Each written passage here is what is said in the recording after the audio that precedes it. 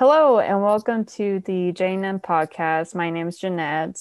For this week, Mira is busy, so I brought a guest for another new segment of this Hello, podcast. Yes, it's with Nzinga Murray. Nzinga Murray, that's me. Hi, everyone. Well, Jeanette regains her composure. Hello, I'm Nzinga Murray. You can't see me, but I'm doing the finger guns. Sorry, you were saying? No worries. For this new segment, we're doing strong female lead characters, right? That's what you said, like badass characters. Yes, and she invited me on because I'm a strong female lead character. It's in the name. That's why I'm here. She was like, who's the strong female lead? I'm actually kind of, oh my God, is that really why you invited me? That, oh my gosh, that's so sweet. Well, yes. Yeah. Oh yeah. You guys can't see this, but I'm doing the guns.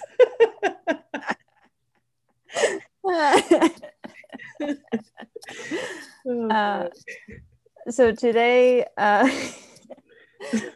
we are going to start off with this new segment with the 2017 superhero film Wonder Woman. Wonder Woman. Sorry, go ahead. You got it. It was directed by Patty Jenkins, which was really cool. Written by Alan Heinberg and story by Zack Snyder, Alan Heinberg, and Jason Fuchs. So the thing about when I found out about the story by and it had Zack Snyder, I'm almost like, does Warner Brothers have that's like their idol right now? Like they're trying so hard to keep him in the whole DC comics. Yeah, they seriously can't hop off his dick. Oh, sorry. No. Is that am I allowed to say that? Oh yeah, you're allowed to say it. Oh sweet. Her saying yay. So I would say yes. They seem really pressed about Zack Snyder, and now because I remember when Joss Whedon replaced him, that one movie. Yeah, it was for the written by, and I think he directed the Justice League. Yeah. And and then they're like shitting on Joss Whedon now. I'm like, come on. Because I'm sorry, I'm a big Joss Whedon fan from old other team. What's it called? We don't Avengers. Talk about him. It's whatever. But anyway, but now they're like, Joss Whedon sucks. Jack Snyder, what's his name? Zack Snyder. You're the best, man. Please come back. You're wonderful. And it's like, oh God, jeez. But it's all about Patty Jenkins, bro. Yeah. Well, the thing is that I didn't know that Joss Whedon jumped ship from Marvel to DC Comics for a bit. But yeah. And then I was another fun fact about Patty Jenkins is that she was originally going to direct the second Thor movie. And I think it was something about difference in creativity that she had to leave. And then Natalie Portman was pissed off at that and wanted to leave. And then so I think they raised her wage or something in order for her to stay there. Jeez. Creative differences. It's that's the excuse all the time. But I mean, I guess we got a good movie out of it, so I'm not upset about it. I mean, she directed one of the first superhero females in comic book world, technically. Yeah, and she killed it. Yeah, I think she killed it. I mean, I really liked the film. Yeah, we're on the same page. We're on the so I received info from Wikipedia, IMDb, Quora, and the movie Professor Marston and the Wonder Woman. I don't know if you saw that. It's like a biopic. I have not seen that. Okay, it's it's like a biopic of the professor, this psychologist, and how he created the Wonder Woman character. It was more focused on his personal life and what happened after he got fired from the university that he worked at. So I got some of the information from that. So yeah, For Wait, cast, are we gonna talk about it? Because I have questions. oh yeah, yeah. If you have questions, like go for it. Oh, look. So he's a psychologist, right? And they were like, "Kick rocks. We don't want you here anymore." And he was like, "You guys suck. I'm gonna write a really cool comic about a lady." Yeah, That's it. no, there's like more to it. I have it in the backstory. Oh, But sorry. there was something about his like personal life that Yeah. back in the 40s they did not accept. Yeah, my bad. Jeanette's got it, y'all. My bad. My bad. My bad. So for the cast, we have Gail Gadot as Wonder Woman. Is it what? Slash, How do you say it? I think Gail Gadot. Okay, I've been saying it wrong. I thought it was Gal Gadot this whole time. So, oops. Whoopsies. Sorry, Gail Gadot. No, I think it's Gal Gadot. Oh, okay. Gal. Yeah. All right. Like Cool. Gal, like Gal. I don't know. Like I got it. Yeah. she plays Wonder Woman and slash Diana Prince. That's the alter ego of Wonder Woman. She is known for the Fast and Furious franchise, but like from when they did the reboot, when they did the Fast and Furious, or was it the Fast and Furious? It was the fourth one. I don't know. I don't watch Musclehead movies, but so you tell me. Yeah. She started in the fourth installment of the series, and then kind of lasted, I think, until that one movie that had the plane like scene. Oh, okay. Was she like a hood girl? She sat on the hood and looked cute. No, I think she was I think like they're like tech person that kind of helped really them. Yeah. And then she was dating the Japanese guy that is from the Tokyo Drift, which was the third installment. This is hilarious. I need to watch this. Yeah. Sorry, go ahead. I'm just processing this. Yeah. She's doing a great job, guys. And then with the other movies that she's also known for being in are more of like she's in it for like maybe one scene or two.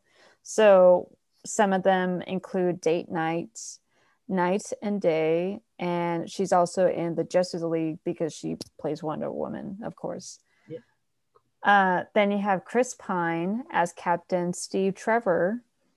He is known for being in the Star Trek franchise from the reboot. Like, I think it was like 2008 up until now. He is also known for being in The Princess Diaries 2, Royal Engagement. Love that movie. Yeah, I did. I honestly did not know that he was in it until like I compared the eyebrows with each other. Yeah, he does have some distinctive eyebrows. I just remember he had the worst hair in that movie. But he was yeah. Yeah. Wasn't it like like weird 2000 highlights? Yeah, it was like a weird royal mullet. And I hated it. I was like, oh, don't go with him. He's got a party in the back. Don't go with Never him. Trust a man with a party in the back. Seriously. Jeez. And then another well-known film he's been in was Hell or High Water, and it's kind of like a new version of like a Western film. It's really good. Highly suggest it. I will take your word for it. It's great. Next, we have Robin Wright as Antiope, right? Sure, yeah. She plays like I think the aunt of Wonder Woman. Rest in peace. Yes. And she is known for being in The Princess Bride, Forrest Gump, and the TV show House of Cards. Yeah, as like the wife of the guy. The Bride, though? Who is she in The Princess Bride? Have you seen that? Yeah, she was the princess. Shut up. Yeah, that was her first film. That's why they said, and introducing Robin Wright as the princess. I thought that was what's her name? Oh dang, what's her name? Oh man, it's gonna bug me. The one who was like a mermaid. Oh, oh man. Crap. Sorry. Keep going. I'll figure it out. Okay. Next we have Danny Hudson as Eric Ludendorff. He is known for the X-Men Origins Wolverine as, I think it was Stryker. Next we have Game Nights, and then he was also in 2 of the American Horror Stories. He was in Coven and Daryl Hannah. Sorry, go ahead. I thought that was Daryl Hannah. Sorry, keep going. No, I think like Daryl Hannah, I think she hadn't done Splash at the time, or like, okay. Yeah. My bad. No worries. And then he's also known as being the half brother of Angelica Houston. And then Angelica Houston is like known for being in like the Addams family as like the live action. Yeah, Morticia. Yeah, I got that. Next we have the witches, the original The Witches. Oh yeah, the Ronald Dowell. She pulled off her face and I died. That's not what this podcast is about. No. I would say like the original Witches is a lot better than a remake one, because I saw the remake one and that was a travesty. Okay. Well, I love Anne Hathaway, so I'm gonna still watch it and let you know. Okay. I'll call in. I'll dial into the next podcast and let you guys know what I think. Okay. Next we have David Thewlis as Sir Patrick Morgan / Ares, and he is known for being in the Harry Potter series as Remus Lupin, and he's like the like werewolf professor. Yeah, he was the best teacher they have. Yes. Next we have Connie Nielsen as Hippolyta. She is Wonder Woman's mom, and she's known for being in The Gladiator and the limited series I Am the Night and The Ice Harvest, which is like a dark comedy. Okay, that sounds right. Yeah. And then, and then finally we have Elena Anaya as Dr. Isabel Maru / Dr. Poison. And she was in Van Helsing, In the Land of Women, and a Almodovar film, The Skin I Live In. Okay, that's a top-notch cast. Yes. A little light on the diversity, but whatever. But we can talk about that later. Oh, yes. So in terms of the backstory, Wonder Woman was created by William Moulton Marston and H.G. Peter. Marston was a psychologist who created the prototype for the lie detector, while Peter was a newspaper illustrator / cartoonist. So what happened was that when Marston was kind of making the prototype for the lie detector, when he was working as a professor at the university, word got out about his relationship with not only with his wife Elizabeth, but also their life partner Olive Bryne. So they kind of had like a yes, they had a polyamorous relationship. Okay. So, and it was during the 1940s, and they were like, no. And then they fired him for that. And then that's when he decided to create the comic book, because he was like, oh, like, while I'm like unemployed and trying to get my reputation back in order, I'm going to make a comic book. This is such a weird story. I know. It was very interesting when I watched that bio film I mean, like it has in the Wikipedia of that film, there was like controversy about like how true the story is because Okay. his kids have like stated that, oh, this is like a complete lie, but at the same time like he has announced that he had like a relationship with two women, with his wife and a life partner. What year is this? Oh, the film? No, that he was like fired. Does it Oh, say? it was like during the 1940s. See, that does seem kind of like a stretch, because dudes do crap like that all the time and no one cares. Yeah. Like it would have been weirder if like for society if it was a lady and she was like, I've got two dudes, guys, I've got two dudes, and they're like, you're fired. Women aren't allowed to have two dudes, So this seems like a stretch. I don't know if I believe this.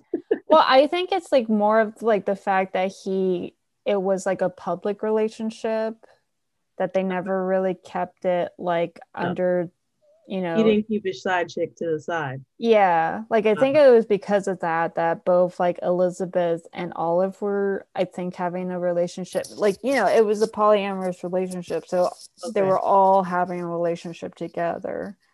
So I Okay. It wasn't think, like one guy with two girlfriends. It was like three people dating yeah, the other three yeah. people.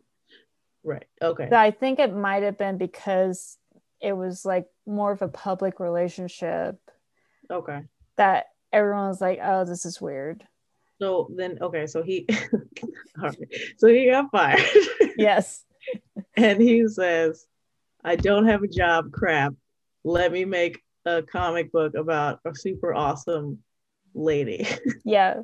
Because like he used his disc theory, and then like the influence of his wife Elizabeth and life partner Olive as like an inspiration for Wonder Woman. And I Okay. think in the disc theory, it was like kind of like some of the elements that Wonder Woman is known for, with like the lasso of truth and like the wrists. Yeah. Oh, yeah. That it kind of all like created Wonder Woman. Okay. Yeah. I guess that's cool. Yeah. It's a little weird of a backstory, but yeah, okay, all right, I'm with it. So Patty Jenkins has credited the stories from Martson's 1940 Wonder Woman and George Perez's seminal story from the 1980s. So she got some of like kind of like the origin story from both parts.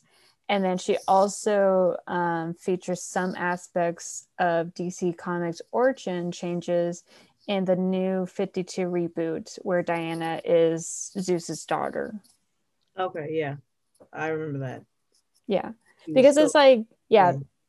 yeah, because like I know that when it comes to like superhero and their origin stories, it kind of like changes like almost every single time they reboot it. So Yeah.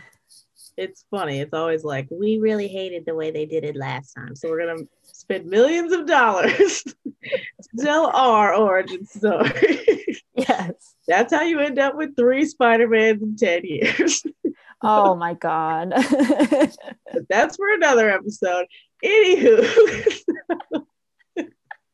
But that's cool though. I mean, I kind of like that Wonder Woman is like, because what imagine which do you know which version she originated in as Zeus's daughter? Was that It the was the new 52 reboot. okay. And I think it was probably from like the 90s. Okay, yeah. 'Cause I think that the one thing that I really like too about the original is how cavalier she is about reproduction and pleasure and stuff. Yeah. The fact that she's like above it all because she was sculpted from clay and brought to life by Zeus kind of makes her even more awesome because she's like screw all of y'all. Oh I yeah. wasn't good at them. Oh yeah, she has like set there was like I think like a couple of scenes where she talks about that. And then Right. you have like Trevor be like, "Oh, really? Like, you know, like men are important too." Like it was Yeah, for reproduction. And that's it. She kind of has a point, but you know, whatever. It's cool. It's whatever. Let's keep going. Patty Jenkins. Patty Jenkins. So this is like one thing I didn't realize. This whole development of like making a live action Wonder Woman has dated back to 1996. Oh, So wow. this whole thing, it took almost 20 years in order for to get this movie you know, up and running. See, I'm sure it was like logistics, but you know, it's just sexism. Oh yeah. Well, I had it written down in of the timeline. So it started with Ivan Reitman attached as producer and possible director. And I think at the time he was making Space Jam. He was directing it. Okay. So it's kind of like where he was like still like, you know, around as a director before he decided to, you know, backtrack and just be a producer. Yeah. So in 1999, the project became attached to John Cohen, who adapted Wonder Woman for producer Joe Silver, with the hope that Sandra Bullock would star as like Wonder Woman. And that would have been cool. Awesome. That would have been so awesome because it's like Sandra Bullock, like it looks like Wonder Woman and like is a very strong woman by herself. No, you should not have put that in my head because now that's all I'm gonna think. I love Sandra Bullock and she can totally do anything. Oh my gosh. Like she could do a rom-com, she could do a drug addict movie, she could do a very controversial film and still work it. Seriously, did you see her in Bird Box? Everybody hates that movie, but you saw that sex scene. She's like 40 and she did sex scene. Oh boy, and it was nice. Sorry. Yeah, sorry, you were talking. So by 2001, Todd Alcott was hired to write the screenplay with Silver Pictures backing the project. There were rumors that Mariah Carey, Catherine Zeta-Jones, and Lucy Lawless, who played Xena, the Princess Warrior, they were kind of candidates for Wonder Woman. However, producer Leonard Goldberg has stated that he was still focused on Bullock to play the role. Okay. And Catherine Zeta-Jones would have been good too. Say again? Catherine Zeta-Jones would have been good too because she was really good in Zorro. Oh yes. Like she would have been tough in that. And she has like the body of like Wonder Woman, you know. Yeah. Lucy Lawless was a good idea too. Oh yeah. Mariah Carey though, she's a drama. Yeah, that was like what just happened? Did they see glitter? What?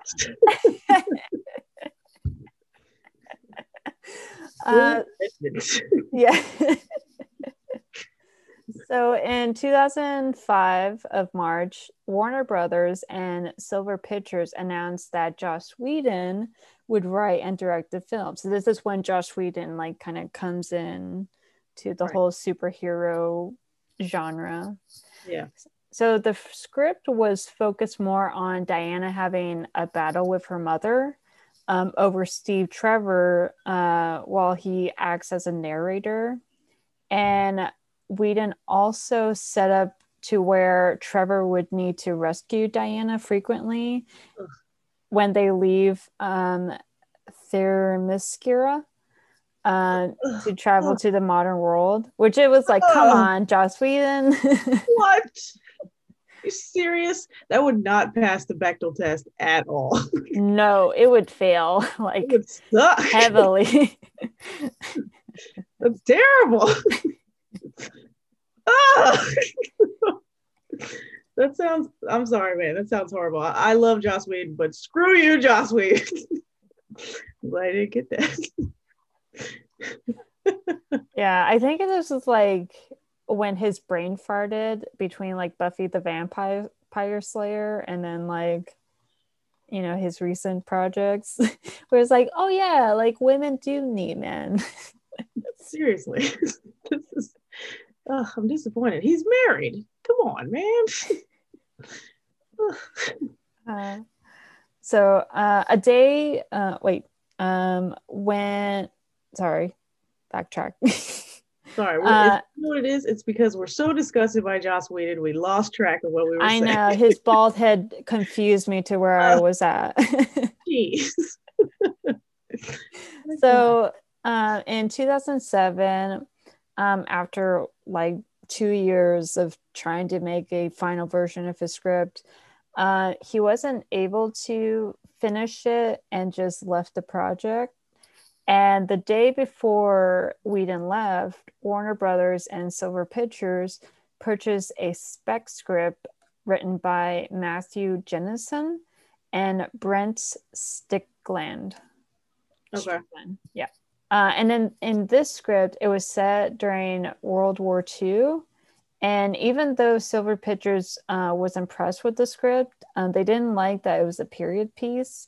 But then they would know that later in life, they would just, do a period piece.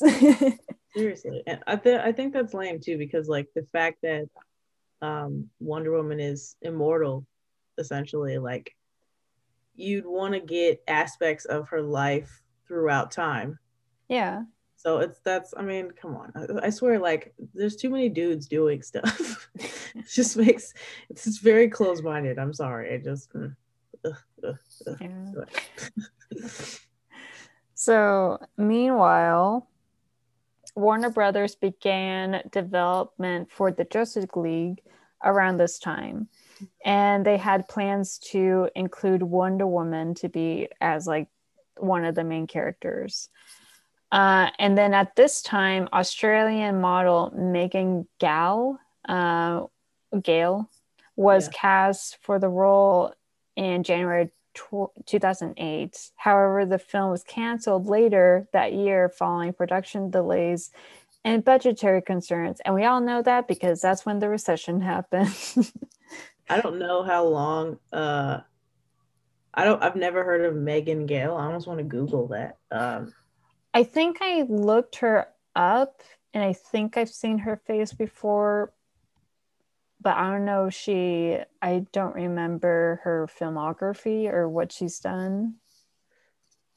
Nothing worth repeating. Yeah. I guess she was in Mad Max Fury Road, but oh yeah, she was like one of the characters. Yeah, that's yeah.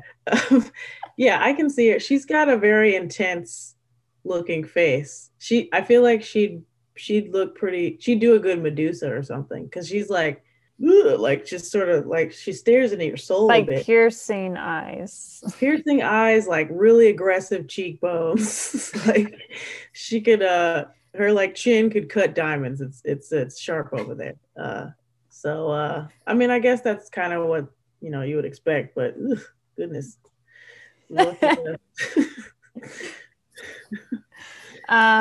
So in 2010, Warner Brothers stated that Wonder Woman was in development again, because I guess like they put it on hold and kind of wanted to wait until the recession passed a bit.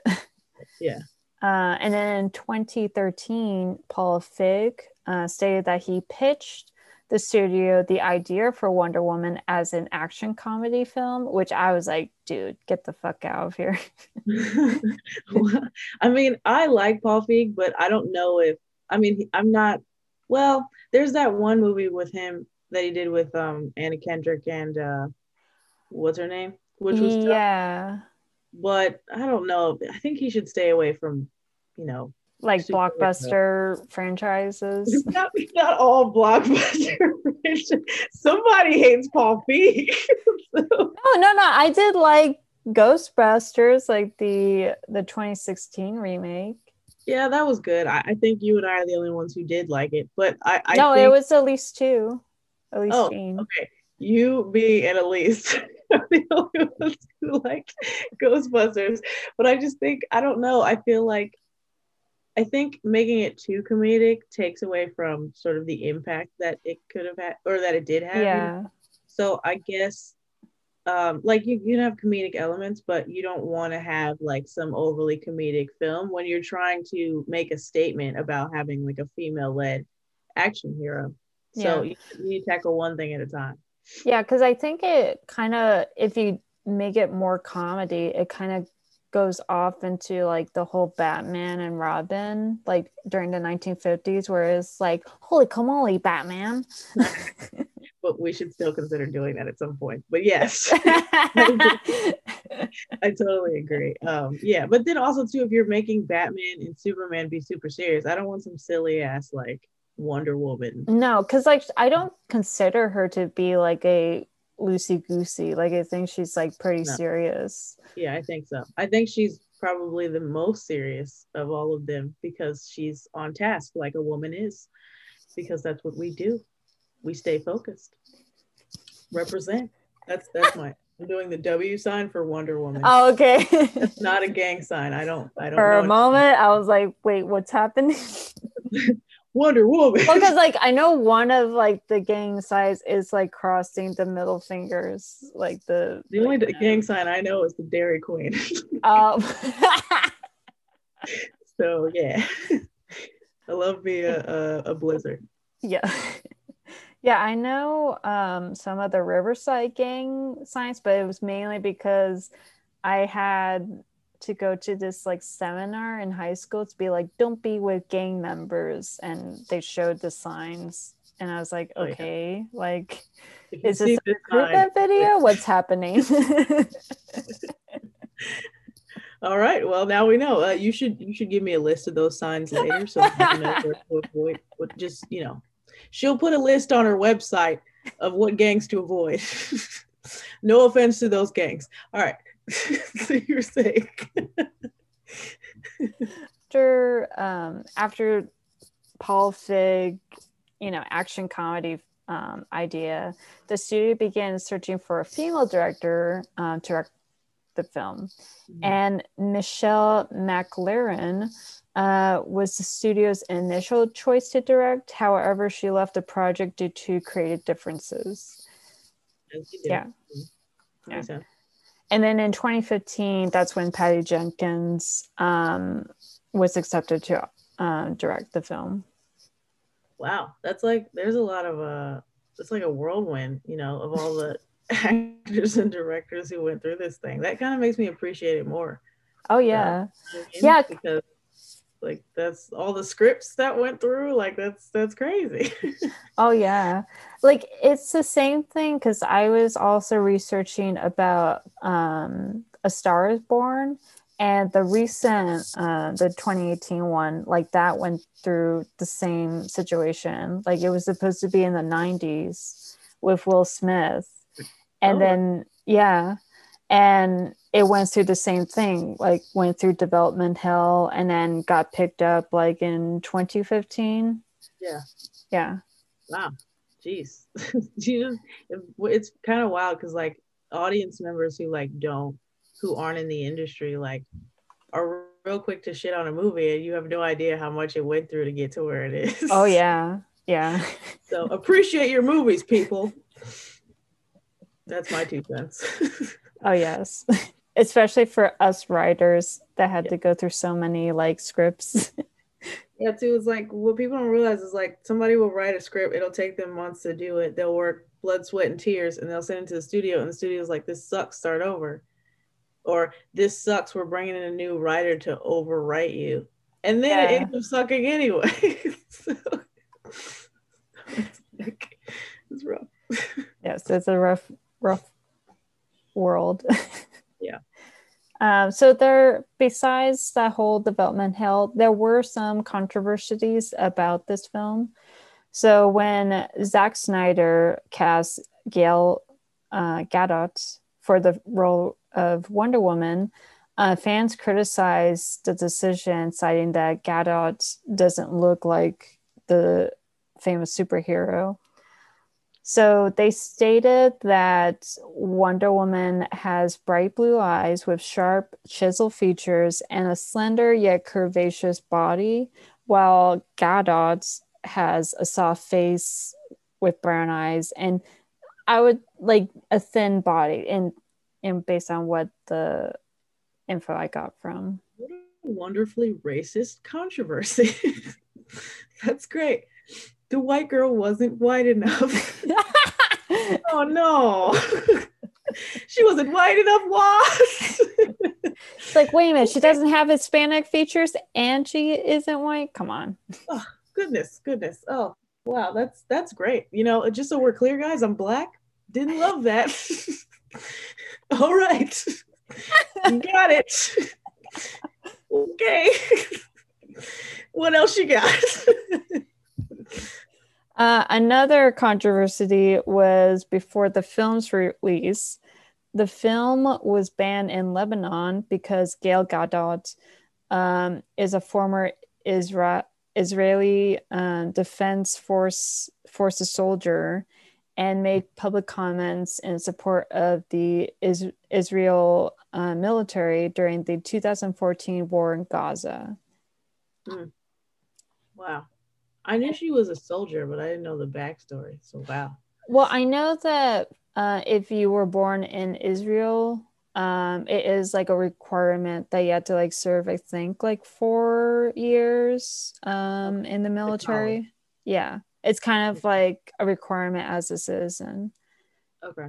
I think even if you were born there and then move out of the country, you had to go back to Israel to serve because I think it's like once you're 18, you have to do it.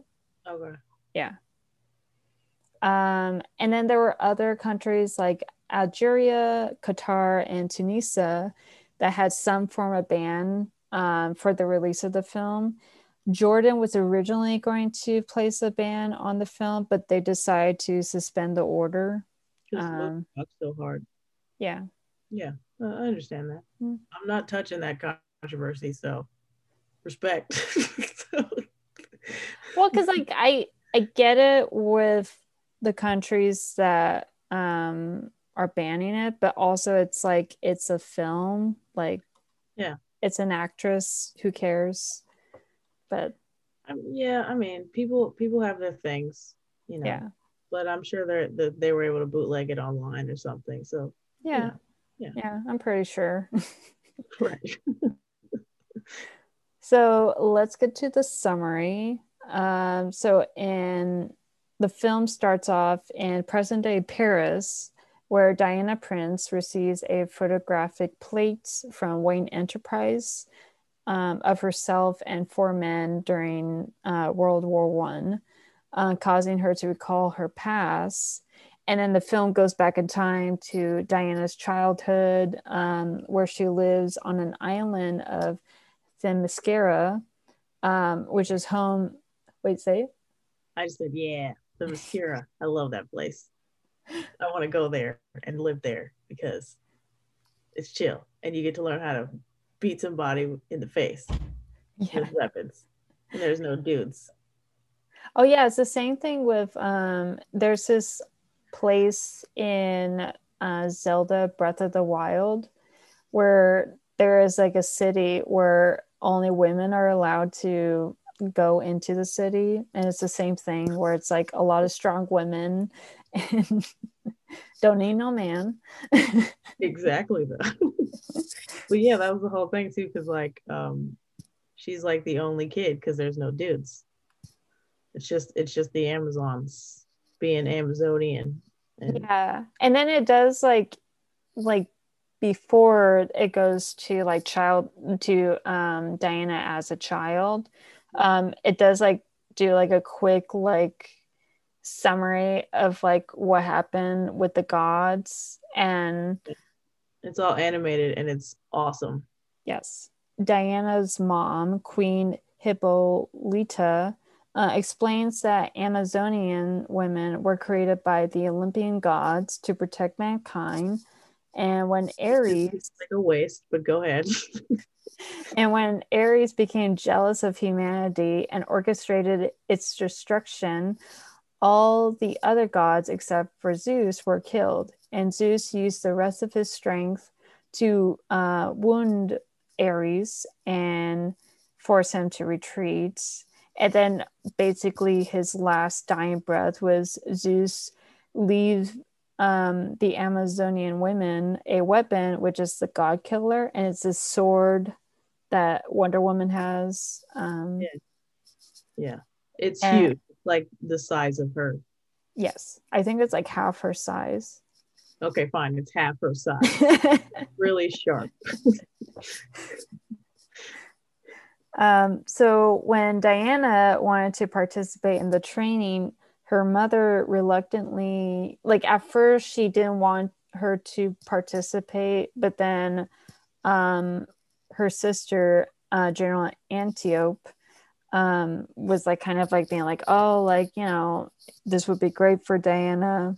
Yeah, I remember this because I watched this recently, and like again recently I watched it back when it was like great. Yeah. So I remember that Queen Hippolyta didn't want um her daughter to be fighting because she thought that it would attract Ares to them. Um, which the logic there, I'm just not with it. Just so we're clear. And then I don't know how to say the aunt's names, like, and you said Antiope. that thing. So she was like, okay, but what happens when Ares shows up and she can't defend herself? Right? It's like, you right.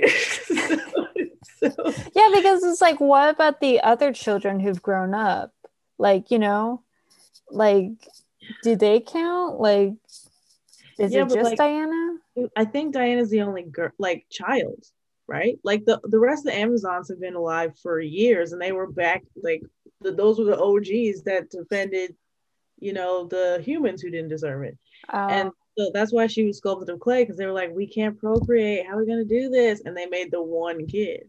So I see. I see. yeah, so like if Ares just popped off and showed up, like, they all get to fight, and all she can do is hide. Like, that's just the logic there. And I know that's mom logic, but like I was upset that, like, she was like, no, my daughter should stay helpless. Like, what? And then like her aunt comes in, like the cool aunt is like, no, no, no, no, no. She's like, oh, you want to wield a weapon? Let's hide in the woods and let you wield a weapon. It's like, good looks, auntie. So yeah.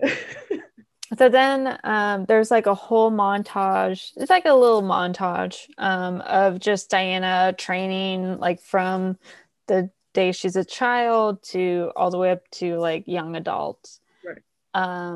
So it is now 1918, and Diana is kind of like hanging out on the island, and Right. then she sees Captain Steve Trevor basically having a plane crash, and he crashes into the sea, and then Diana's like, okay, I'm gonna like save him. So then she saves him, and because she saved him, a group of German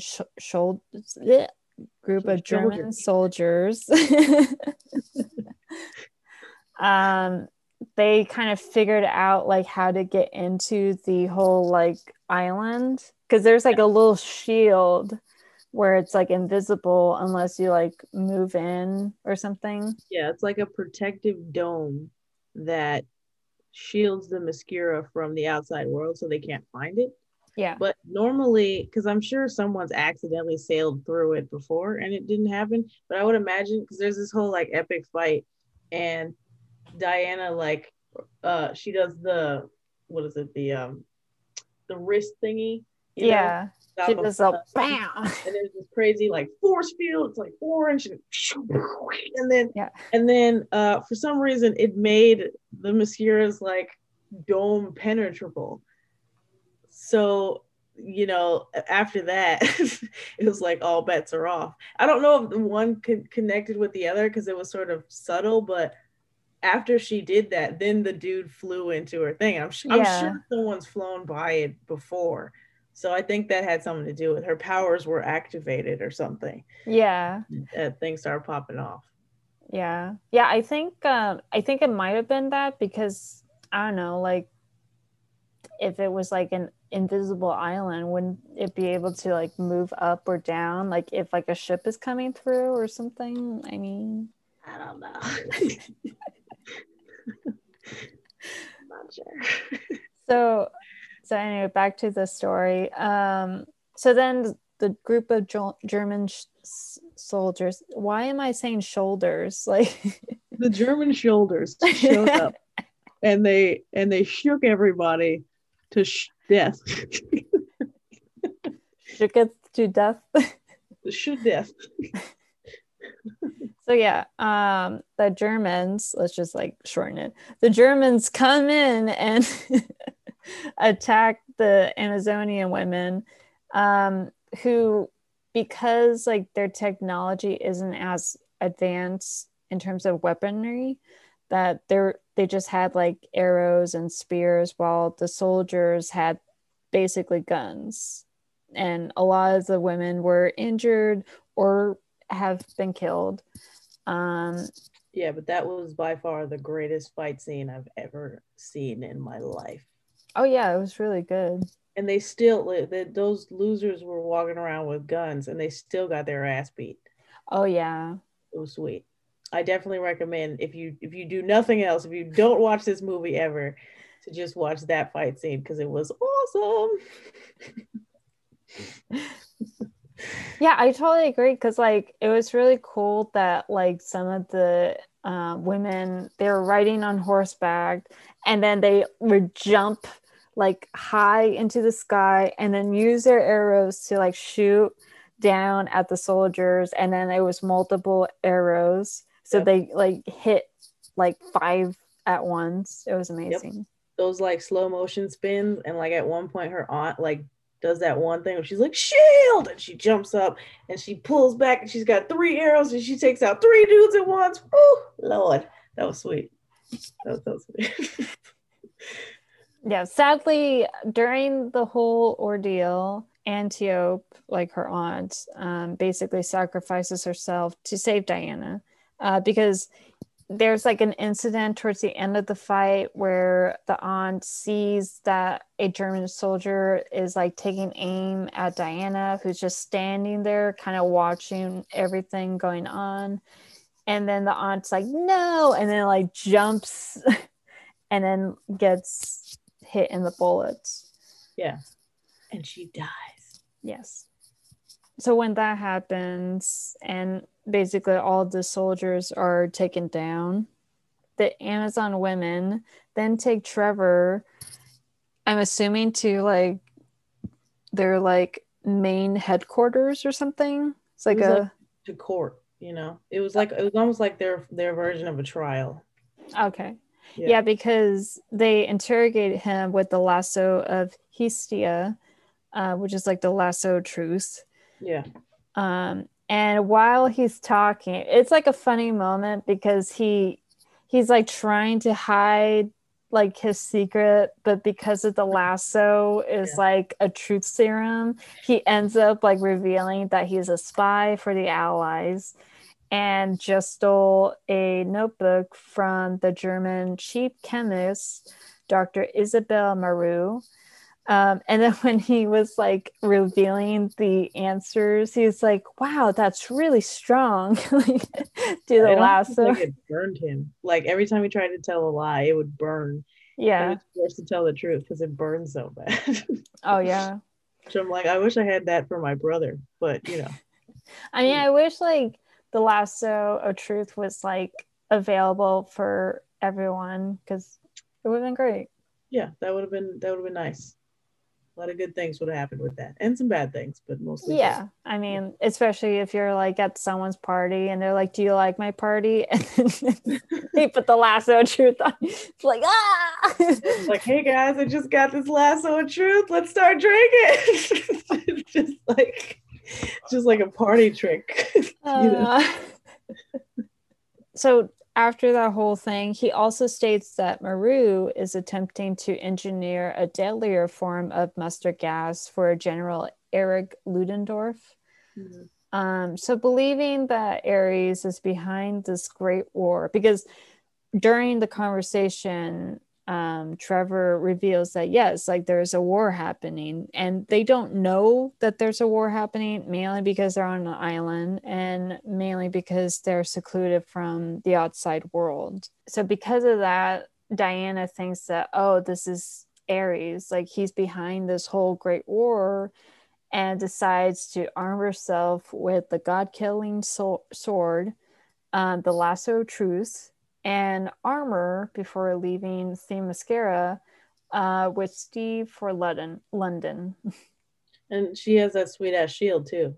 Oh yes, shield. Can't forget that.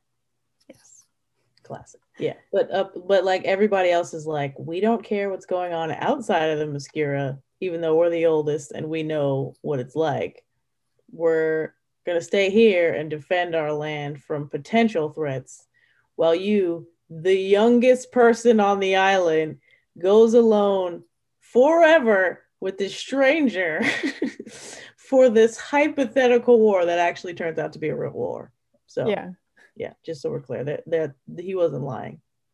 Yeah, I think it was like more of like Diana's like empathy towards other people that I think that's kind of what differentiates her from like the other Amazonian women. Because I feel like the women, they kind of like, well, we're on this island by ourselves. We're fine like that. Yeah, but it's like, why bother training then? Like, I mean, why bother training so hard? You know? I mean, I guess it's for the threats, but like that was quick work. Taking those Germans out was quick work. Like they didn't need all that. Yeah.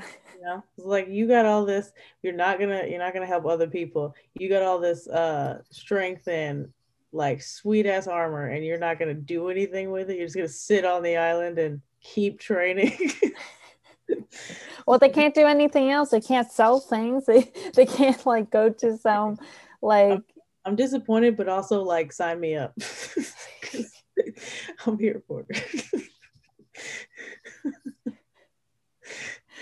When Diana and Trevor go to London, they arrive and they deliver Maru's notebook to the Supreme World Council. And it's also like a funny bit because when Diana enters, they're like, oh, there's a woman in here. Like it's like voodoo.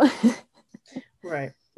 And that's where Sir Patrick Morgan kind of comes in and being like, oh, hey, like, what are you up to? And they explain what's happening. And they're like, oh, yeah, I'm trying to negotiate an armistice with Germany. So they hand the notebook to him. And also, like, because Diana knows a lot of like multiple languages, she can translate what the Germans are saying in this notebook. And it states that the Germans plan to release the deadly gas at the Western Front. And despite being forbidden by his commanding officer, Steve still recruits a Moroccan spy named Zamir, a Scottish marksman named Charlie, and a Native American smuggler,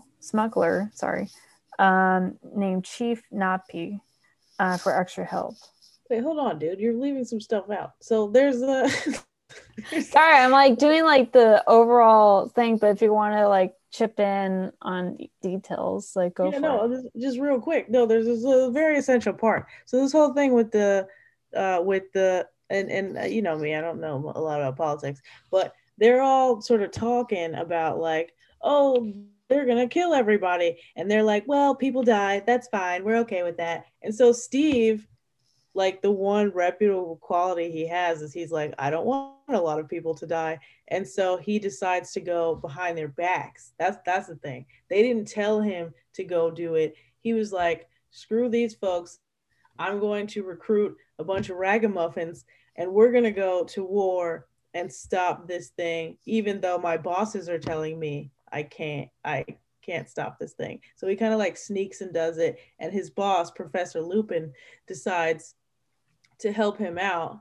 So they recruit their crew, and then they head off to war in secret to try and well, Diana's trying to stop Ares, but everybody else is like, we're gonna stop Professor Poison from being the worst and trying to kill the world. Yeah. So yeah, go ahead. So they arrive at the front of in Belgium, where Diana, like they basically are like walking through the trenches, and like some of the soldiers are like greeting them, so they're like, "Oh, cool, Chief Nape is here!" Like, all right. And he's like, "Oh yeah, I'm cool." Yeah, because Native American dude, he's got the hookup. So when he shows up, he's like, "Oh shoot, he's got the hookup. Let me get a cheeseburger or something." You know what I mean? Yeah. He's that guy. So while they're walking, Diana basically stops and spots a woman crying about her city being under attack. And then she's like, "Oh, where is the city?" It's like, "Oh, it's on the other side of the no man's land." And then she's like, "Okay, no worries." And then like and she just struts off in her cute little outfit down a war zone. Yeah, and then Steve is like, wait a minute, like, don't go into no man's land, like, and she's like, no, I'm gonna do it because she's saying that she needs help. I want to help her. So she ignores them, like the men, and just walks into no man's land, and Yeah, and it's like kind of like a huge like slow motion. A bit. Yeah. I mean, it's like no man's land's like the line between the front line between the British and the Germans. And it does start off slow because they got to do that. And I like her like ripping off the jacket. Pulling off her jacket, and she comes through, and she's got the shield, and they're all shooting at her, and of course, bullets are suddenly fluorescent, so you can see how many hit her shield, and she's just sitting there in her like super like Captain Morgan pose, like trying to stop all the bullets from hitting her face, and then everyone's like, "Oh, I guess we should help her." Yeah, they're like, oh cool, they're distracted by her, let's go on the other side and attack them.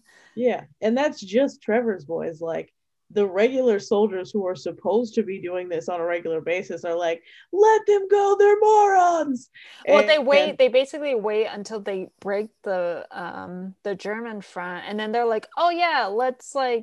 Yeah, like a bunch of lazy punk bitches.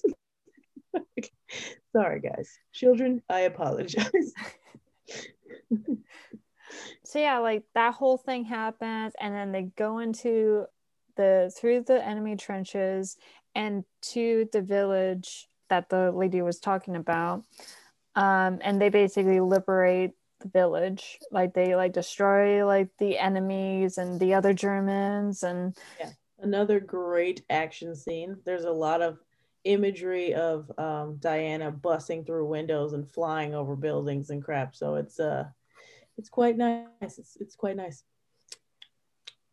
And after the whole fighting scene, the team celebrates and take a photograph of them like in front of the village. And this kind of is the photograph that Diana is looking at in the beginning of the film. Yeah. So even though I will say she doesn't smile at all, and she does like a gangsta pose, you know, where she looks down and doesn't show her teeth. And I was like, why? Why do you have to be so upset? Like, I don't understand. I don't get it when third grade boys do it, and I don't get it when you do it. Smile. Show them teeth. That's how she would smile, like the Chandler smile. The child pose where it's like where they keep their teeth closed and they just open their mouth so you know. So they're like, I smiled. Just take the picture. It's like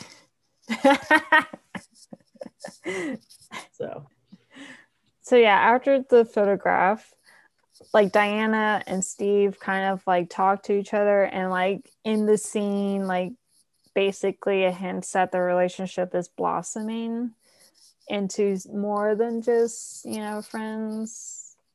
I think Jeanette's trying to dance over the subject that they did it. They were like, yay, we fought a battle. Let's teach you about sex now. And they did it. That's what she's talking about.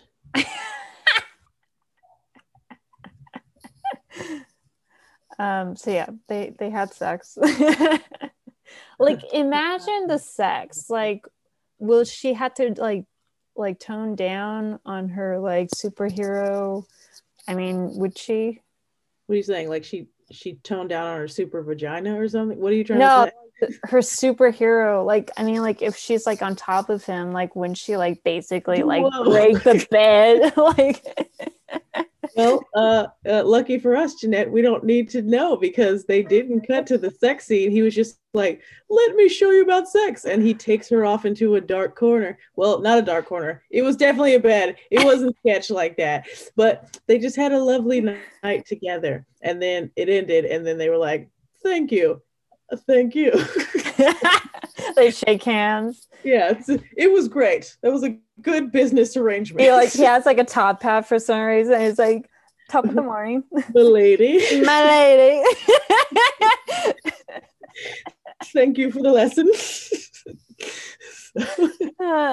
But it's all suggested because they don't actually show anything. They just sort of walk off into the room that they're sharing. Yeah, and I think like the next scene is like them like hanging out, like post coitus.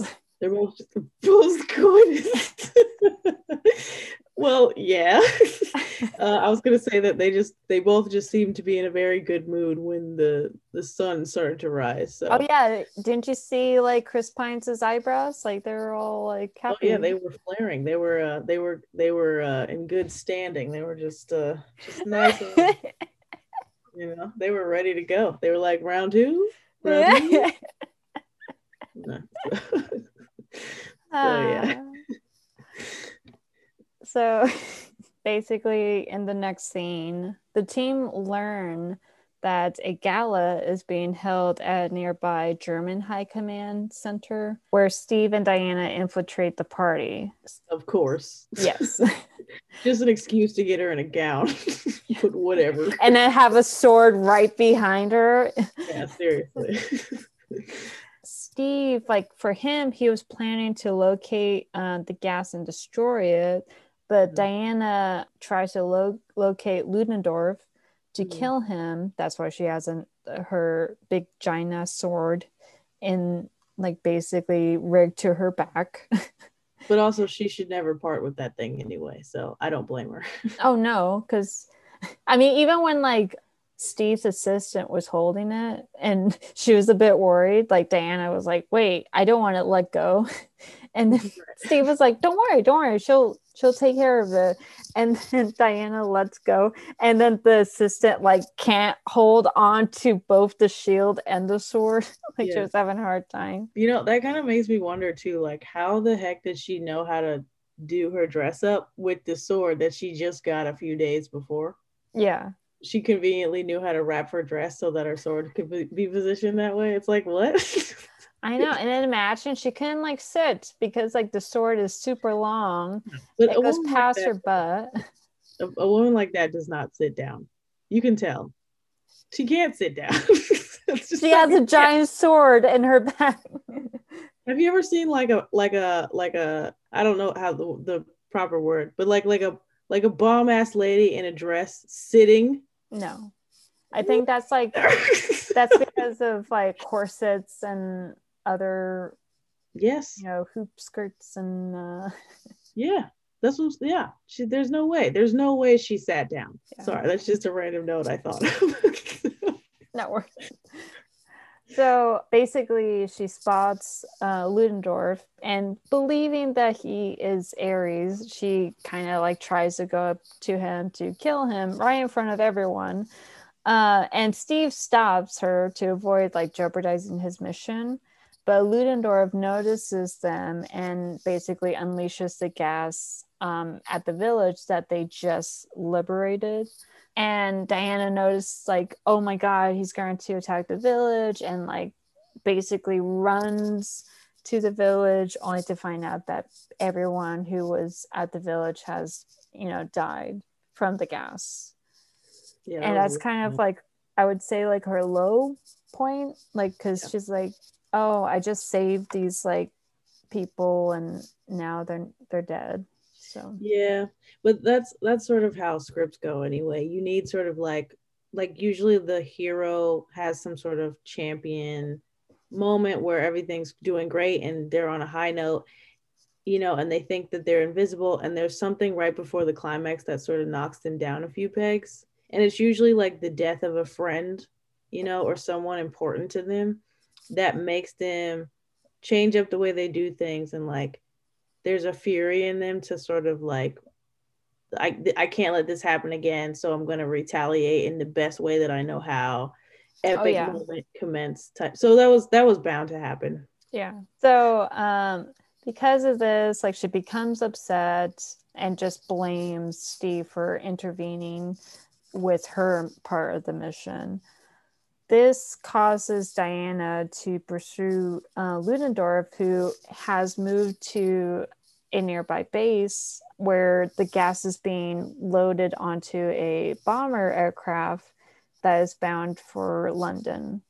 So Diana gets there, she fights off Ludendorff, who like he gains like his strength, his like almost superhero strength with this like gas, like this like little tablet. He like breaks those capsules and he inhales, and then his like whole face gets like fiery, veiny red. Yeah. It's gotta be the grossest part of the movie. Yeah, it's kind of like almost like steroids for him. Like that he can inhale with a sniff. Yeah, like airborne steroids. Trippy, but also intriguing. So after a fight scene, she kills Ludendorff with the god-killing sword. But then when she kills him, she's a bit confused because his death doesn't stop the war. Like it's still going. They're still like, loading the gas onto the bomber plane. And yeah, for her, it's like anticlimactic and she thinks something's wrong. Yeah. Right? Yeah. And then this is when Morgan appears and reveals himself to be Ares. And then he tells Diana that although he subtly... Well, yeah. Like I knew it all along because of that mustache. That's an evil man mustache. Well, especially like when like Steve gave him the notebook, he was like, oh. And then like also when I think he also like talked to them and being like, oh, you should go to this place. So it was kind of like guiding them to like a trap. So I figured, yeah. He's like, it's a bummer because Professor Lupin's the dude. He's like the dude, but like, I guess people got to make a living, and sometimes they got to be villains. But it was. I think for me, because he tended to be around folks who wanted to go to war or like encourage the war to continue. Yeah. And I was like, it's got to be one of these lame ass dudes in this room right here. And Lindelof was in there with Lindenberg. Ludendorff. Yeah, where it was in there. So it had to be one of those dudes. I thought maybe it was the guy who was like, let's encourage our soldiers to die. But he was my backup. Yeah. When he's like revealing that he's Ares, he tells Diana that although he subtly gave humans ideas and inspiration, it is ultimately their decision to resort to violence. And then she tries to kill him with the god-killing sword, but Ares destroys the sword like basically like without a hitch. I feel like because they put so much weight on the God Killer sword, it was bound to not work out. Yeah, it kind of almost felt like a facade of like, oh, if I have this sword, I can kill Ares, instead of understanding that no, it's within you that counts. Yeah, it was also too, they were laying it on pretty thick, and it was like it was almost like they were suggesting that Diana was the God Killer herself. Yeah. But like, because she was like, can I see the God Killer? And her mom's like, sure. Like, well, Yeah, I mean, there's a mirror over there, or like just the conversations that Hippolyta and Tifa or whatever her name is were having. Like, it felt like the more powerful she got, the more Ares could know where she was and come to her, because she was in fact the god killer. So they're like almost attracted to each other. yeah, almost like Harry Potter, where he is one of the Horcrux. Horcrux. Yeah. So while they're fighting, he persuades Diana to help him destroy mankind in order to restore paradise on Earth. But she ignores him, and the two continue to battle. Meanwhile, Steve and his team destroy Maru's laboratory. However, when they discovered that one of them has to be on the plane in order to detonate the bomb, because if they detonate the bomb on land, it will destroy everyone like around. Yeah. And it had to be like up in the air at certain points. Right. So then Steve was like, okay, I'm going to volunteer myself, not only because I'm a pilot, but also because I am Diana's lover. Yeah, she can't be loving people. No, she is an independent woman. Yeah. So I should die. When Diana, it's like at the moment when she gets knocked down to the ground by Ares, that Steve like comes up to her, and at this moment she can't really hear him, so it's kind of like very you can hear some of the stuff surrounding them, but you can't hear him clearly. Right. But that's probably for the best, because that would have been all smoochy, and I'm not. Well, it later is revealed, like moments later, that what he was telling her was that he has to go, and that he wished he had more time, which probably is one of my favorite lines of the film, was like, oh, I wish I had more time. And I was like, oh yeah, so you can have sex with her, like, let's be honest. Wait, that's why it's your favorite line? No, it's not that sex part. It's like more of like a love like part. It's like, oh, he wants to be with her more, but like my dirty side is like, no, he wants to have sex with her more. So she didn't hear the part where he says, I wish we had more time to have sex. Yes. He kind of position I really want you to know before I go. Is that what we're going with? Yeah, I think so. Okay.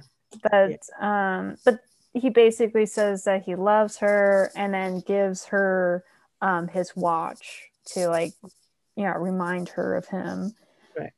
So then he gets on the plane and basically flies up into the air. She watches him, and then he basically shoots the bomb with his gun, and it explodes. And then Diana is upset. She becomes enraged, and then like starts like having super strength because of her rage. And while this is happening, Ares is like, oh, like, see, this is why you need to be with me as like my co-pilots. And it's like, oh, like, kill, Dr. Maru. And she's like, at that moment was like, yeah, I am going to kill her. And it like picks up like this tank and is about to slam it on Maru. And then Maru's like looking at her, and then that's like the moment where she looks back at like the conversation with Steve, and how like that he's like, oh yeah, I love you, I wish I had more time, yada yada yada. Yeah. And then at this time she's like, no, I don't want to use violence, I am going to destroy you. And there's like more fight scene with him. And then basically she kills Ares with her god like weapon, which is her bracelets. Her super forearm shields. Yes. Yeah. But yeah. God. I'm glad you told it. I tried to stay quiet, but I don't know. I don't like movies where, like, I hate it when the dude is your weakness. you know? Like when she's so caught up that she's about to like turn away from everything that she's been taught and all of her whole mission for the whole movie and everything, just because like, oh man, you killed my boyfriend, I'm so upset about it. Ugh. It's like, come on, be better than that. You have Yeah. a bigger purpose. I hate it. My one complaint. Oh yeah. I mean, I agree. Like, I think like I mean, I'll explain up more of like my thoughts on the film, but I agree. Like, I think it's a little bit cheesy at some parts, especially like the climax. It's a bit cheesy. Yeah. When Ares is killed, basically the team and Diana celebrate the end of the war because for some reason, because he's dead, the war has ended. Right? Yeah. So it goes back into present day, and Diana sends an email to Bruce Wayne, thanking him for the photo.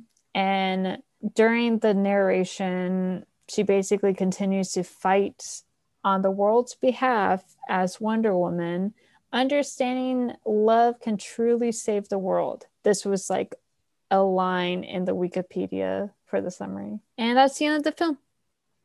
Yeah. Well, that was lovely. That was great. I think that Jeanette's retelling of it was better than the movie itself.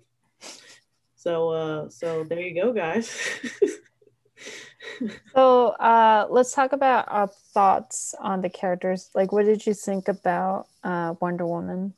So I thought she was pretty awesome. The stunts that they had her do were just I'm sorry. I love stunt work. So just some of the things they had her doing, some of the CGI they had of her like flying in the air and the big hop she got, like that was pretty cool. I think that her naivete was pretty welcome, especially when she first got to England or London and she was like a bit clueless of everything because it sort of kept her a little bit like untouched by man, literally, I guess, because she didn't know things and she was just sort of learning as she was going. So I really appreciated that aspect of it because it made me root for her because she was very innocent. I didn't love how hung up she got on Steve, just because I don't like that. I don't like that characteristic of female characters in general. So that's my sort of one complaint. Personally, if I was her, I would have stayed on the mascara. But you got to have a movie, so whatever. I would say like my favorite thing about her is that she's very she's very independent. She's like able to, like do her own thing. She doesn't really like have like men tell her what to do. Like even like in like the no man's land, like she's like, okay, I'm going to cross no man's land, and everyone was like, no, don't do it, don't do it. And she's like, no, I'm going to do it. Yeah. Like she didn't really care. And then I also like that she is, even though she is naive, like in terms of the outside world, like when she's like in London and doesn't understand that, yeah, people don't like it when you walk up to them to like say hi to their kid that they're holding. But she's also like smart in terms of like understanding that like the different languages and knowing so many languages. She was able to know Blackfoot language because she was able to talk to Chief Nappy, who knows Blackfoot language. Yeah. And same thing with like German, like she was able to know that without any problem. So she is smart. Like I would say she's more book smart, but then when it comes to like street smart, especially when she's like in London, she's like a little bit like needs more work. Yeah. But I wouldn't say she is a damsel in distress. I do agree with the whole like the death of like Steve like traumatized her to like be almost reliant on him in terms of a relationship. Yeah. So I think that was the only thing. She just hung up. Like she just reacted poorly for a superhero. you know, about it's like, I get it, like y'all had sex the other night, but there are other people whose lives are at stake, Yeah. you know, and then also like she's going to like be with like Superman later in life, you know. Ew. Come on. Gross. At least it's not Batman. I can't stand Batman, so I'm glad as long as it's not Batman, I'm fine. No, I mean, especially like Ben Affleck's Batman, like that was like a slow motion. Sorry, I don't like Ben Affleck, but let's move on. Yeah, let's move on to Captain Steve Trevor. What did you think about him? I thought it was cool. He's my favorite. Chris Pine is my favorite of the Chris's. So I thought he did a good job in this role. I appreciated that they didn't make him too misogynistic. Like I feel like a lot of it, especially when they were in war, was him sort of following her and allowing her to be Wonder Woman and not make it like a dual film about her and him. So yeah, I thought he did a good job, and he was essentially, in my opinion, like almost the sort of comedic relief at times for the movie, just in sort of their differences and their upbringing, and you know, so I think, and him sort of teaching her how it is in the rest of the world, I appreciated, you know, the counterbalance of their personalities. So I liked him.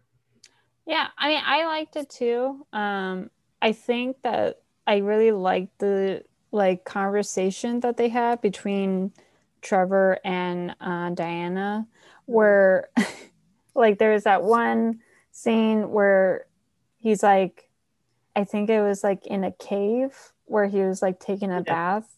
Yeah. And then she was like, what is that? And then he thinks that, oh, it's like his, you know, nether region. And he's like about to explain it. And then she's like, no, what's that watch? Well, she didn't know the name of it. It's like, but what is that? Like, that was funny. And then I also like the part where she was talking about like some of the books that she read, and it is about that, like, oh yeah, women don't need men, they only need them for procreation. And then he's like, wait a minute like, and like trying to make like an excuse, like, no, I think you do need men. And then she's like, no, we don't really need men, like. Yeah, I thought that was good too. Yeah, so I think like it was a really good comic relief. It wasn't obvious, like a lot of comic relief actors and characters, you know, it's not like Kat Dennings in Thor, where it's like pretty obvious that she's a comic relief. Like, at least like for him, it's subtle. Yeah. And then I also like that he is almost in the same direction as like Diana, where he also wants to save the world. He doesn't want to just focus on like his side or the other side. He's just focused on trying to save everyone from destruction. Yeah, they have like a similar goal. Yeah, that they want to accomplish. It's just how they do it is different.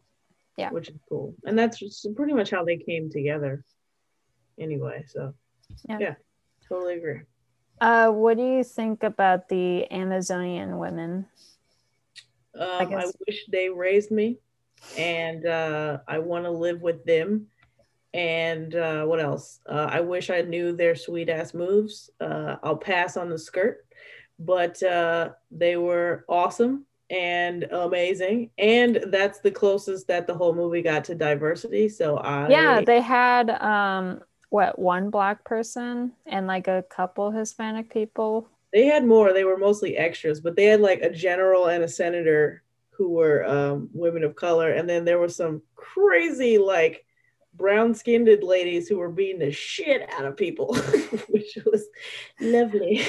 Yeah, I think one of the facts was that I think it was like a famous UFC fighter was one of the characters, and I think it was one of the generals.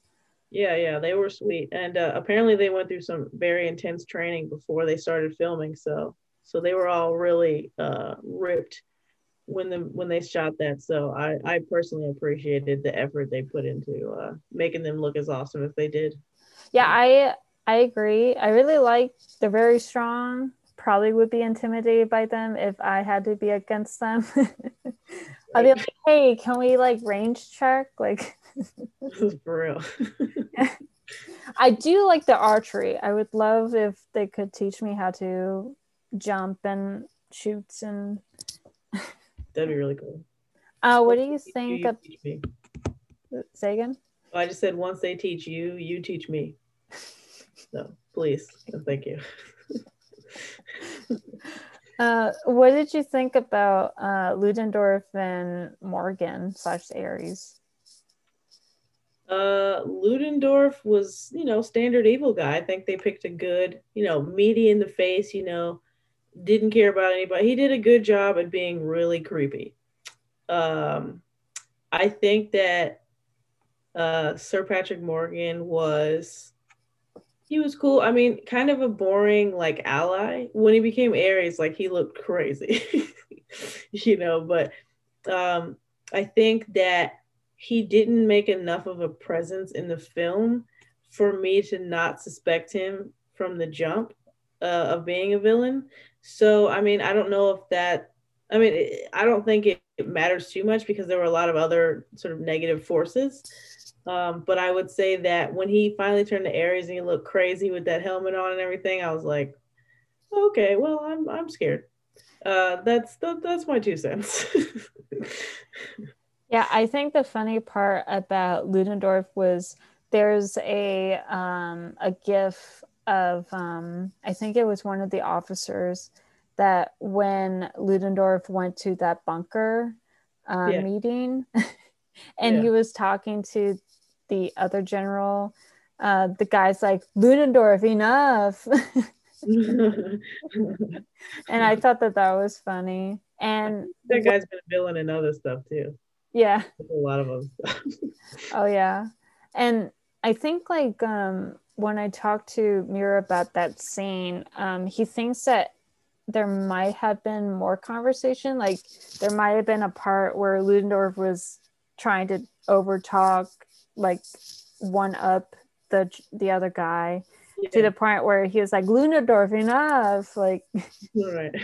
So it might have, at the time when they were filming, it might have been where there was a conversation happening, but maybe like because the film was like almost 3 hours long, that they had to like cut some scenes. So yeah. They're always cutting for time, the best stuff. Oh yeah. Yeah, I think that for him, he was like a good like comic book villain, like being like, oh, I'm like, yeah. I'm evil. Yeah, like I'm evil. Yeah. Like can thing. Yeah. A lot of eyebrow work. Yeah. And for like Sir Patrick Morgan, I kind of feel like that it was pretty obvious that he was going to be the main villain, like he was going to be Ares. Yeah. I think if they worked on it where like he was actually helping like Diana and Trevor a bit more, or have been like involved in like some of the situations, I don't know. Yeah. Maybe it would have been like a great like, oh wow, like he's actually the villain. Right. Like he's like, here's some money to go die, and you guys can use my office for your inevitable death. So it just seemed like that was the most he brought to the table, and there wasn't a lot to it. So it seemed like if they wanted somebody that big, because sometimes you can tell too if like the actor is big enough, they're gonna have a bigger role than what it looks like. Oh yeah. So you're like, okay, that's Professor Lupin. He's in this movie. He's not doing much now, so he's gonna do a lot later. Oh yeah.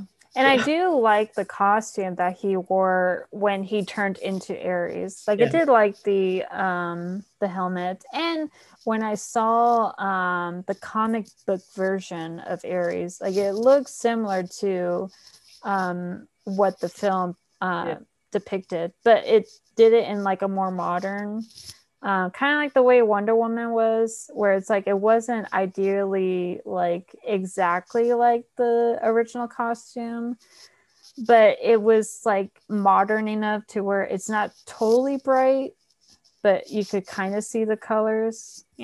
Yeah, that's that authenticity from Patty Jenkins. She's Oh doing yeah. her thing, man. She makes the big bucks for a reason. Yes. Yeah.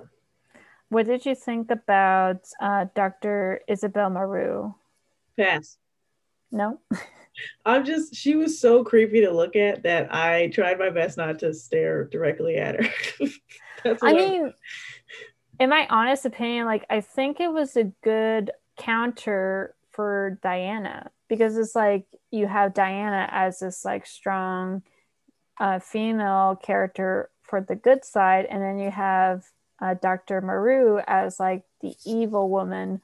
But even like when she was almost about to die in the hands of Diana, Yeah. like at least Diana realized, no, I don't need to. Why should I, kill another woman, out of my rage type of thing? Yeah, I don't know if the gender thing was specific to her, but just like to kill anybody, that's not her. That's not her style. Because Yeah.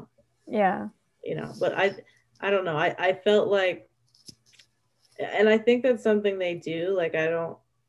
They did sort of like a big bad, and then they had sort of like a baby bad, and that was Dr. Poison. And I don't know, man. I couldn't get over that sort of mannequin mouth thing she was doing. That I tried my best not to think about her. I don't know. I mean, I did like the costume because, like, when it's revealed that she has like this, like, no, you don't like it? Okay. No. Well, I liked it. Okay. Um, well, let's move on to Trevor's allies, Charlie, Chief Nappy, and Samir. What did you think about them? They were cool. I think that making them sort of a ragtag bunch of people, was a cool sort of aspect.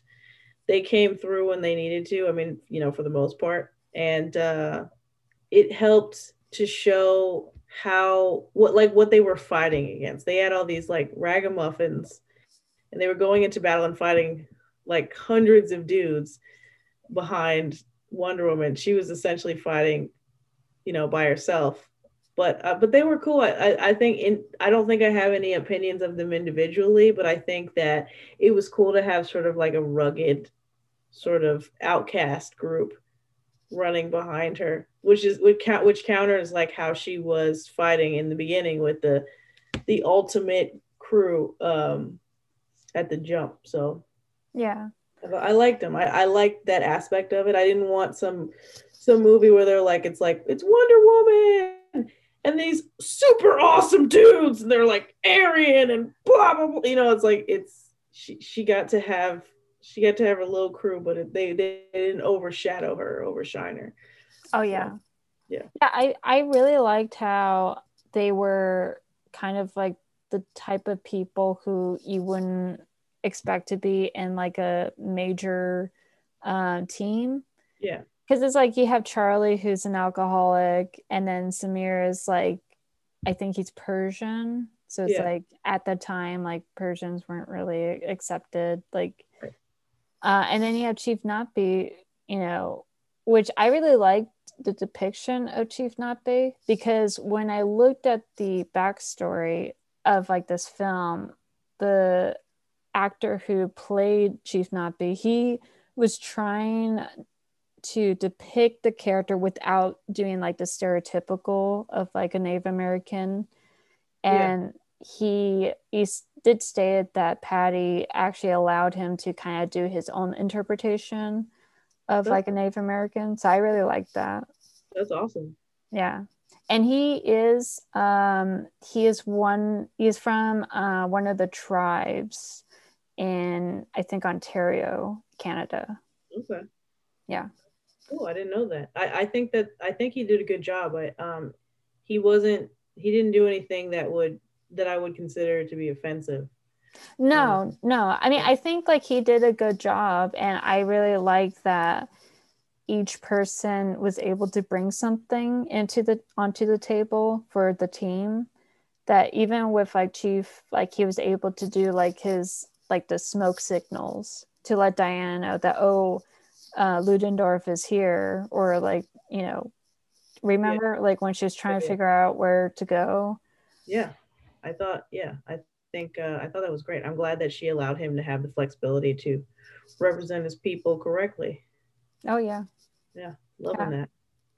So that's it. Do you have any other like last minute comments about the film? Yeah, I guess I think that because I've seen the sequel, and Jeanette hasn't. I think that this film was, in my opinion, unprecedented, and I think that it was great. I was really nervous that because when it comes to like Marvel fans, DC fans, Star Wars fans, all the fans, they can be a little sexist, and so I'm really happy that they embraced Wonder Woman for what it was, and it was like the biggest movie of that year. It was huge, and Yeah, I think it was like in the one of the top spots of the box office of that yeah. year. So yeah, so like I'm just glad that they did it right. They allowed a woman to sort of helm it, and they didn't. I'm sure all the controversy about how Wonder Woman was supposed to look came from dudes mostly. And so I'm just glad that they allowed them to pull it off, and I think it was worth it. And now, like, I mean, it's become like its own entity. Like, screw all the other DC films. We all know they suck. But like, Wonder Woman's like that film, you know? Yeah, like I would say like in terms of like success, like I think Wonder Woman is the only DC film like before Christopher Nolan's like films. Like I Yeah, think after Christopher Nolan and like the other Batman films came about and the Justice League and Aquaman, like they haven't like lived up to this film like at no, all. not at all. And I mean, that's why like they're already. I heard it's what is it, the day after, the 2 days after the second one came out, and they're already talking about locking in the third already. So I Oh mean, yeah. they've definitely got a formula, and they're doing a good job with it. So I feel like I appreciate what this was, and I'm looking forward to all future Patty Jenkins films in my lifetime. Oh yeah. Yeah, You should also watch The Killing because she also directed a couple of episodes of that season. I think it was the first sure, season. for sure. It's in my everlasting queue. So but I will. It's definitely on the list. Yeah, I think for me, I really liked this film. I feel it was a good like superhero hero film where it's not like screaming like oh like look how cool like Wonder Woman is. Like it wasn't obvious if that Right. makes sense. Yeah. Like the way Captain Marvel was. Yeah. I Um agree. but again, I think like in terms of Captain Marvel, it might have been directed towards like a younger audience. And like since it's owned by Disney. Sorry, I keep like coming back to it, but I feel like you keep like subtly dissing Captain Marvel because you're like, I mean I well, still it like wasn't Captain that great. Marvel. It was aimed towards toddlers, and toddlers are trash. So, go ahead, toddlers are trash. But I really like that after like what 20 years of like development hell, like they decided to oh we should allow a woman to direct a superhero film, particularly a superhero hero film that's focused on a female superhero. Yeah. um Thank you so much for allowing us to direct our own movie. I know it only took So us what sweet. like 200 years to get Yeah, this done. so kind of you. Thank you, Warner Brothers. But yeah, I think it's a good film. Like I haven't seen the second one, but No. based on the trailer, like and based on like the fact that they're bringing in Cheetah, like the villain, Mhm. and isn't there another villain in? I'm not giving anything away. I Okay, don't like to spoil stuff for people. Like even when people are like, I really liked it. I don't even like doing that because then people go into it thinking it's going to be good and then it's bad, or vice versa. Like I hate it when people are like, it sucks, and then you go in there thinking it sucks and you can't watch the movie without all the distractions of the commentary. So Oh it yeah. was definitely a movie, and there were definitely people in it, and I think Wonder Woman's in it too, but you'll have to watch that to figure it out. No, I mean, I am looking forward to it. Like, I don't know. I just like, because like for me, like I don't really like watching films that just come out. I like to wait for a bit until like the hype is down, Yeah. and then I watch it. Yeah. I'll try to watch it because like I still need to watch Elisa's recommendation of that Hulu Christmas film with Eugene Levy. Oh wait, Dan Levy. Oh, Happy Holidays. Yeah, it's like that. holiday season or something like that. The happiest season. That's what it is. Okay. Yeah. Yeah. Well, she recommends stuff like that to everybody. But what I was gonna say was, one thing I will tell you about Wonder Woman 2 is that it was definitely directed by Patty Jenkins. Oh, because it says it like. Yeah. It was set in 1984. Yes. So now you know. Well, that.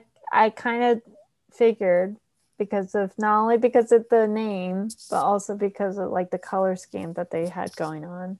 I think for me, I think that ever since Guardians of the Galaxy came out, you had this huge like kind of like film series of like just a bunch of random like, oh, let's bring back like 1970s music and 1980s like niche stuff. Yeah, I think Stranger Things helped with that a lot too. I think people just really like doing 80s stuff. It's because all the filmmakers grew up in the 80s right now. So they're all nostalgic for that time period. That's my opinion. Yeah. I mean, I won't be nostalgic for the 2000s. That was like a really bad decade for us. Just like in terms of like clothing and like decor, it's boring. Yeah, well, my nostalgia. I'm a little bit older than you, so my nostalgia is for the 90s, and I'm sure there's a 90s movie. Well, I mean, like I was born in like 93, so it's like, but it's like in terms of like teenage years. Right. Yeah. I mean, for childhood years, it's like, yeah, like living single. Yeah. I don't know what your copyright is, so I'm gonna stop singing. All right. Oh, yeah, I found out that Living Single was created like I think like less than a year before Friends came out. Yep. Like they stole that. They stole that. Yep. Well, anyways, that's the end of the podcast. If you want to follow us on Instagram, you can follow the podcast at JANDM_podcast. You can also email us at jandmpodcast@gmail.com. And Zinga, do you want to promote anything? Sure. You guys can catch my web series Virtual Reality on Instagram, or on what is it? The YouTube. You can follow us at virtual_reality. You can follow me at Zingabinga09. Represent. Don't email me. You can, what else can you do? Even though I haven't updated in a while, you can go to my website, queenthecritic.com. We critique new television that's come out. So, is it like a podcast or is it just the website? It's like we critique like new television that comes out. What do you mean we? Like we, the grand we is me. I critique. Okay. I critique television that comes out. But mostly just follow me on Instagram at Zingabinga09. Cool. Yeah. Awesome. Well, thank you guys for listening, and thank you guys for those who've lasted this long. Thank you. Hope you come back next week for another episode. That's it. Bye. Get out. Bye. Get out of here. Do we play you out? Do do do do do do do. Oh, you can't use Doug. Do do do do do do do. JNN podcast. Woo! There you go.